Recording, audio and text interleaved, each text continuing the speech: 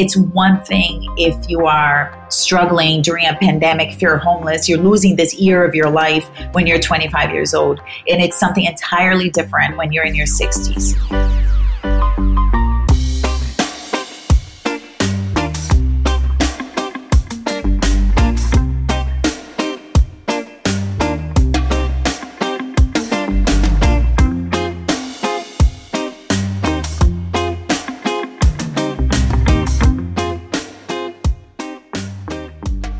You're listening to WERA 96.7 FM in Arlington, Virginia.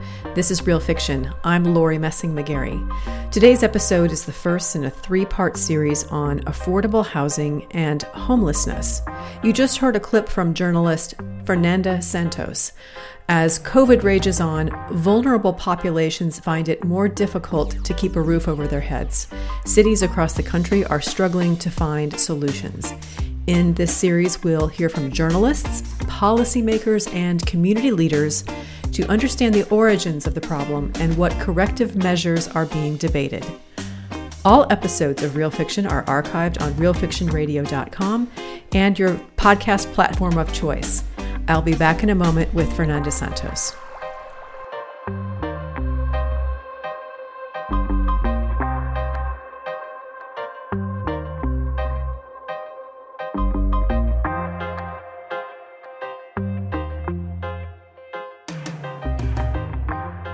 My guest today is Fernanda Santos, a journalist whose recent article, Without a Net, in the New York Times Magazine addresses the complicated issue of elderly homeless. This is one of the most eye-opening, engaging pieces of journalism I've read during the pandemic.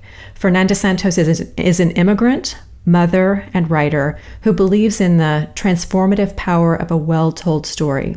She is Southwest Borderlands Initiative Professor of Practice at the Walter Cronkite School of Journalism and Mass Communication, which she joined in 2017 after a long career in newspapers, including 12 years at the New York Times. Joining me from Phoenix to discuss her recent article, again titled Without a Net, which appeared in the Sunday New York Times Magazine, is Fernanda Santos. Fernanda, welcome to Real Fiction. It's so great to be here. Thanks for inviting me. Your article, Without a Net, as I mentioned, was recently published in New York Times Magazine. And I'd love to know, when did you first become aware of the high number of elderly homeless in Phoenix? First, I want to start by saying that it's not here in Phoenix only that we see this, right? I have relatives in Boston, and I remember driving around there just as I drive around here and seeing on traffic lights people asking for money. And it was always curious to me why I would see so many older people, people with gray hair, people who looked frail and who I thought would be better treated by the system, that people who didn't deserve to be out there on the streets. I always ask myself, how did they end up here? And why is it that we continue to turn our eyes away from them? And so, I just kind of left that thought in the back of my head. And when the pandemic started, then I began to wonder again, what is it like to become homeless for the first time when you're an older adult, when you're in your late 50s, early 60s, or even older than that? And that's sort of how, I really began to take a real interest in this topic. In your story, you have a man named Miles Oliver who has lived in Arizona for, I think, over 30 years. And, we think of Arizona as this wonderful place where it's always warm and it's sunny and it attracts kind of the snowbirds. But if you're living there year round and you're vulnerable and it's 110 degrees, this is extremely dangerous. Can you tell us a little bit about how you met Miles and why you wanted to tell his story as part of the broader problem?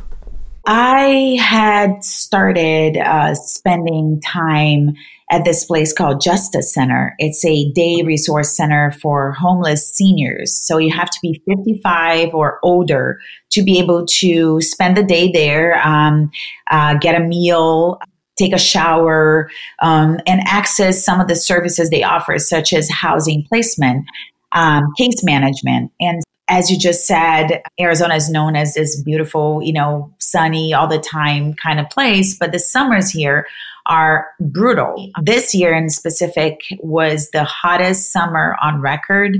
We have had more days where the temperature has reached higher than 100 degrees than any other time in recorded history. And it is hard to even explain, because I know, for example, the DC area, the Northeast in general, summers are more humid, very humid actually. But here the summers are very dry. The heat is very dry. So you feel, while maybe in DC you might feel like you're in a sauna, in a steam room, here you feel like you are inside an oven. I mean, there's no other way to describe. Right. So I was at this day resource center and spending time under a tent that was being cooled by evaporative coolers. These are fans where you add water to them and they blow, they cool the water and blow this cooler breeze onto people. So it alleviates the heat somewhat. Because of COVID, everybody had to be outside, which is why they were under these tents. And in walked Miles looking for a bottle of water. He didn't have much of an idea of what that place was about, but he heard it was a place where older people could go and get a meal and get something to drink. And he just wanted to get a bottle of water. And the case manager approached him and asked him a few questions and came up to me and said, this gentleman just walked in and I know you've been interviewing people here who are homeless for the first time and that's the case with him. Maybe you want to go talk to him. That's all I knew about Miles. But the moment I sat down with him, everything came together in his story. Miles is 55, so he was born at the tail end of the baby boom generation. He was a veteran. He is a veteran. He served for 4 years at an army post here called Fort Huachuca, and then 4 years in the reserve. Stayed in Arizona because he believed in the idea of Arizona as this great place to live. Cost of living is generally cheaper than Chicago and other parts of the country. The weather is good for most of the year. There are opportunities, and he lived, sort of on the edge throughout his life. He always was employed, always got enough money to pay his bills, but never enough to build a nest egg for him. And on top of all of that, Miles became homeless because he was evicted in the middle of a pandemic, even as the state has a moratorium still in effect, the state's moratorium. And obviously we have now the federal moratorium until the end of the year, the CDC moratorium. So there was so much about his story that represented the struggles and also the realities of so many people in his age group that he just became this ideal character to open the piece with. You actually address this head on, that there are some things we miss when we say baby boomer generation. And I found Miles' story really compelling because what you do is you've said, well, look, there is a distinction between the two periods of the baby boomer generation. This kind of surprised me. Those born in the second half of the boom generation, which you just mentioned, some have fared differently than those in the first half. Can you just touch on that again a little bit about what you learned and the relevance in terms of kind of the broader issue of senior homelessness? Yeah, Lori, this was my most surprising finding as I reported this story was the fact that the baby boom generation is actually has two different realities within this generation, right? This group that between 1945 and 1964, they were born, and they're widely known as a very successful generation. In fact, a nickname for them is the wealthiest generation. And that is true, but there's a whole other side to this generation that we talk very little about publicly, which is very particular to the second half of the baby boomers. Because when they came of age, when they became adults, they encountered a labor market that was overcrowded by their generational peers. they encountered a housing market that was overpriced because their generational peers had bought a lot of homes. There was a lot of competition for homes, and they were just starting out, so they didn't have as much money to bid on a house and get that house. So that set them on a path of non-home ownership. They also came of age at a time when the country was going through recessions. We had a recession that started in the late 70s, and it kind of rolled into a new recession in the early 80s. So it became very, very difficult for them to establish themselves. And many of them ended up finding jobs that didn't pay as much, didn't come with pensions, didn't come with 401ks. They maybe had to work 2-3 jobs to, make ends meet and live decently.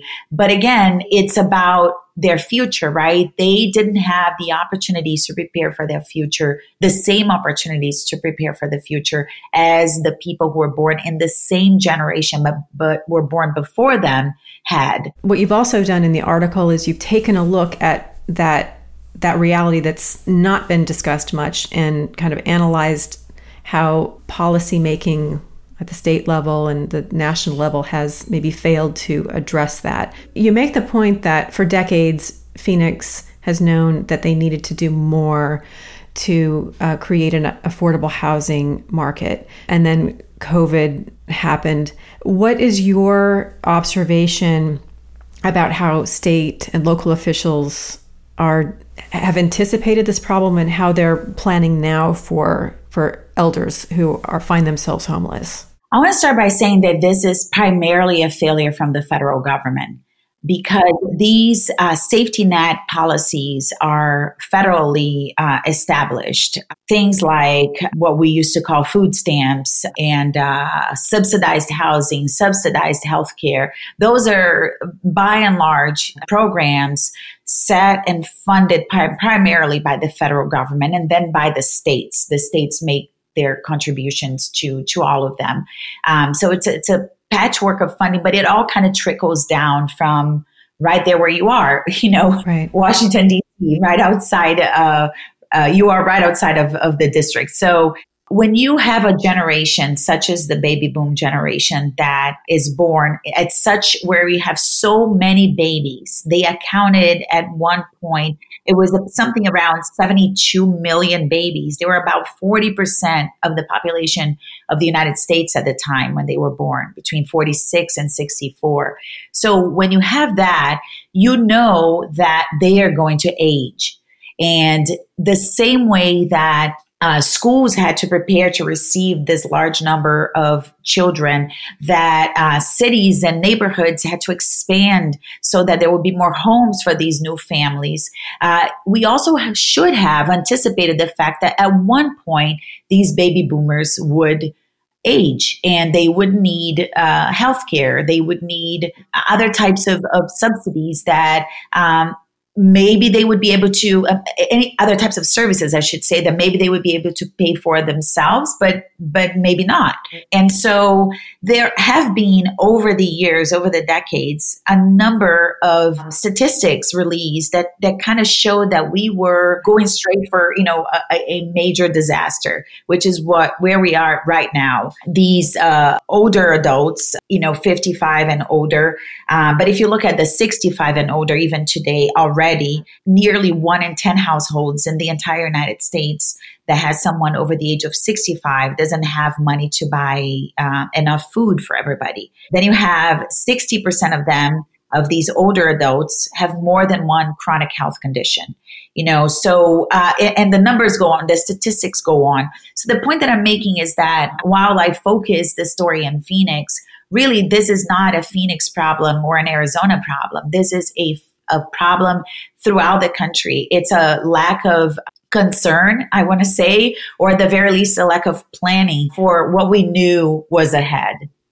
That's why I was so pleased that you were able to join the program today, because you're quite right. This is something that cities across the country are dealing with. And I think one of the most difficult things to read in your piece, and again, I'll remind listeners that speaking with Fernanda Santos, she authored an article in the New York Times Magazine titled "Without a Net."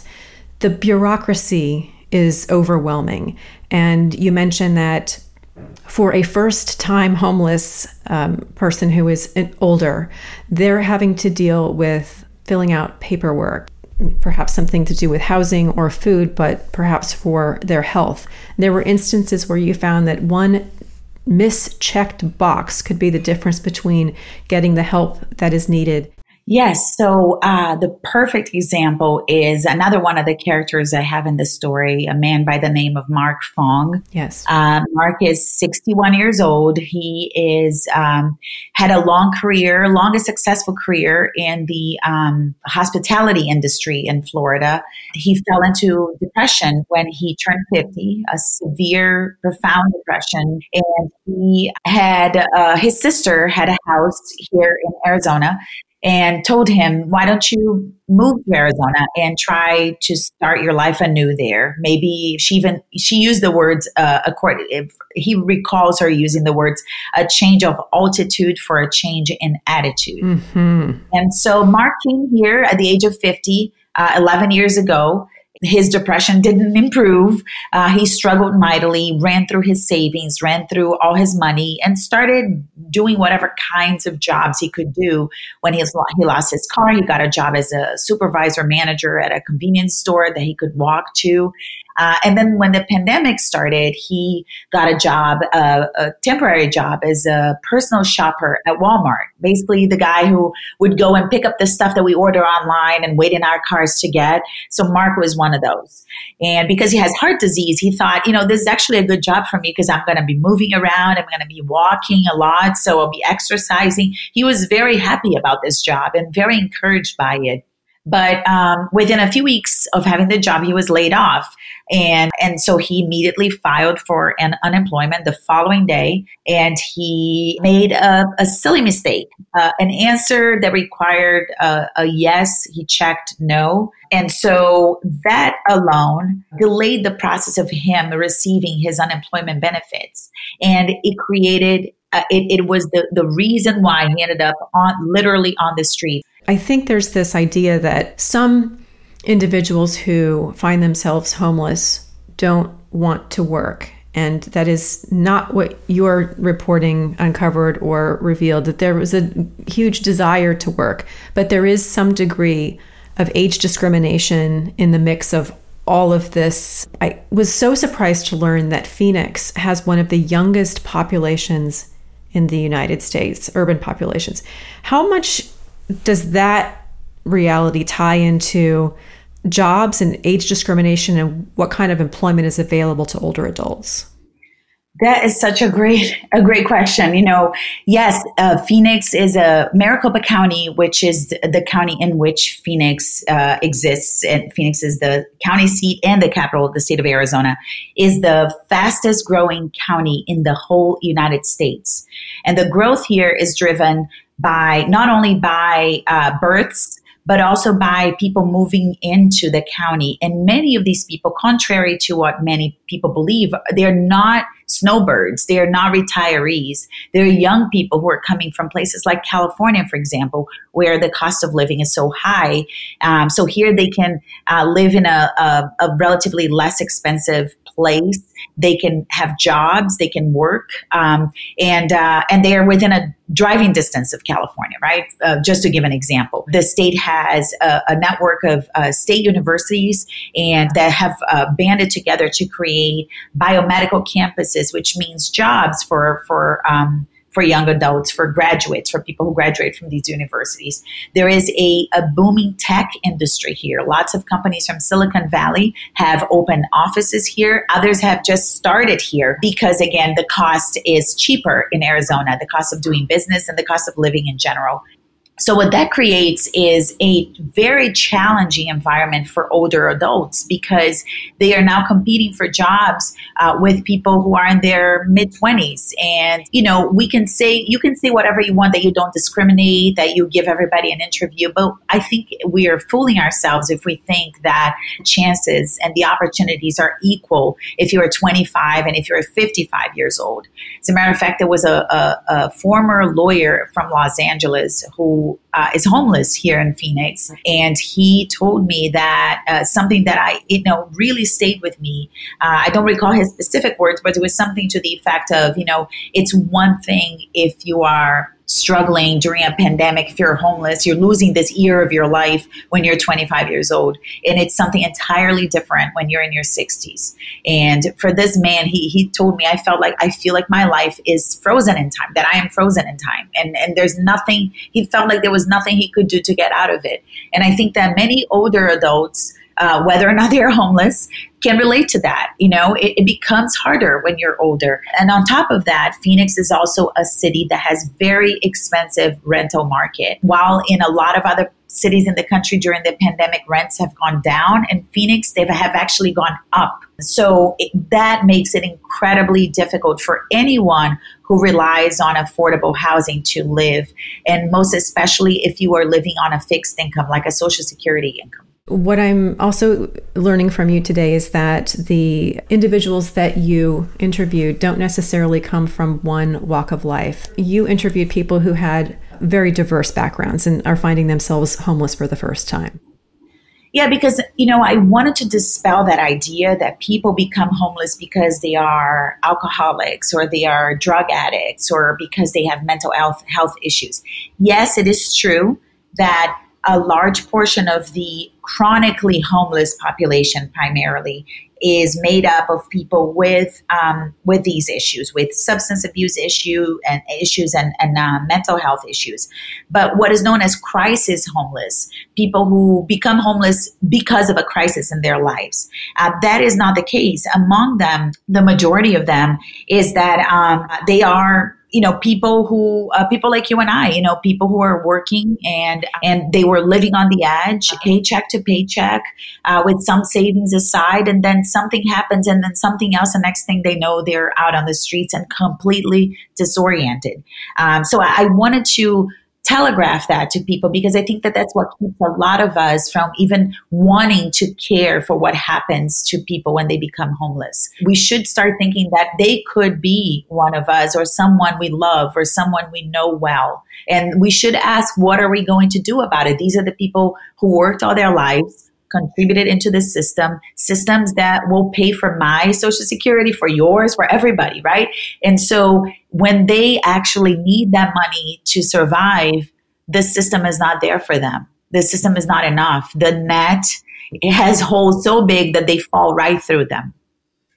It's wonderful that this kind of in-depth research and journalism found its way into a publication that has a wide audience. I'd love to know, what kind of reaction have you received since this article was published, either locally or from comments that people may have reached out to you from across the country? Did anything surprise you? What surprised me primarily was that a lot of people who work with homeless populations or study them, people like Dennis Cohane, one of the greatest authorities on homelessness in the country. He's a professor at the University of Pennsylvania. They have known about this for quite some time. They have been talking about this for quite some time. The idea of the silver tsunami has appeared in news stories here and there, but never really in a way I felt that really brought it all together and made you stop and ask the very question that you're asking right now. Like, what is the reaction? What are we going to do about it? How can we change this? So Dennis told me that he's been working with people in California to make some changes. What the great hope for many of the people who work with homeless populations, primarily with older homeless adults, is to use some of the CARES Act money to not to rent temporary rooms at a hotel where they can stay until the pandemic ends, but to change the system of care for homeless individuals and create a more a safer, more humane, and more dignified system for everybody, but in particular for older people. I've always felt that great writing, great journalism will identify the problem and then highlight some of the opportunities where substantive change can happen. I think that you've done that in this article. And again, I'll mention that my guest today is Fernanda Santos. She's a journalist. Her recent article, Without a Net, was recently published in the New York Times Magazine. And I think we mentioned in the introduction that you teach at the Arizona State University Walter Cronkite School of Journalism and Mass Communication. So I'd be remiss if I didn't ask you just a kind of general journalism question. When you write an article like this, or when you teach your students, what's a kind of a core value or a core lesson that you try to convey in terms of putting a great story together? I think there are two things that are very important, and that's what I tell my students all the time. The first one is listen. Sometimes journalists feel that they are superior to their sources because they have the power to publish their stories, whether it be in print or, on a website or radio, television. But the reality is that our stories and our jobs wouldn't exist if we didn't have the cooperation of the people who share their stories with us. So we owe them the dignity and the respect to listen to what they have to tell us. Even if we don't agree with it, we have to listen and understand where they're coming from. So listening is very important. And I spent hours with each of these men, and I listened to very difficult stories. We laughed together, we paused and kind of pondered the world around us together. Sometimes we cried together too, and that's okay. And the other big lesson is to always keep your eyes open for the most obvious stories that are around you, because sometimes the very fact that they are obvious make them ignored by everybody, including journalists. Marginalized communities, such as homeless communities, are a great example. We pass by homeless people every day and we turn our eyes away. We tell our kids not to look at them. We say, don't give them money. Maybe you don't want to give them money, but maybe you can donate some clothes to your local homeless shelter. Maybe you can talk to your legislator and ask, what's going on about all these homeless people on my streets, not call the police to have them arrested only. So it's really important for anyone, but I tell my students all the time, for them as the next generation of journalists, to learn how to listen and to learn how to really see the world around them. Reading your article and your work and your research has been so illuminating. I think you've touched on some things that I haven't read elsewhere. And at a time when we're feeling a little bit of COVID fatigue, this is a kind of story that cuts through the noise, and there are many hopeful elements in reading about it too. So thank you for joining Real Fiction today. I'm really grateful for your time. I am grateful to you. Thank you for having me. It was a pleasure.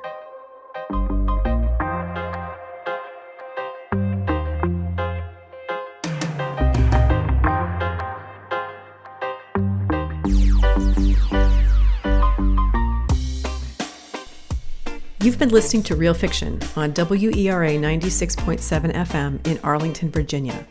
Today's episode is the first in a 3-part series on affordable housing and homelessness.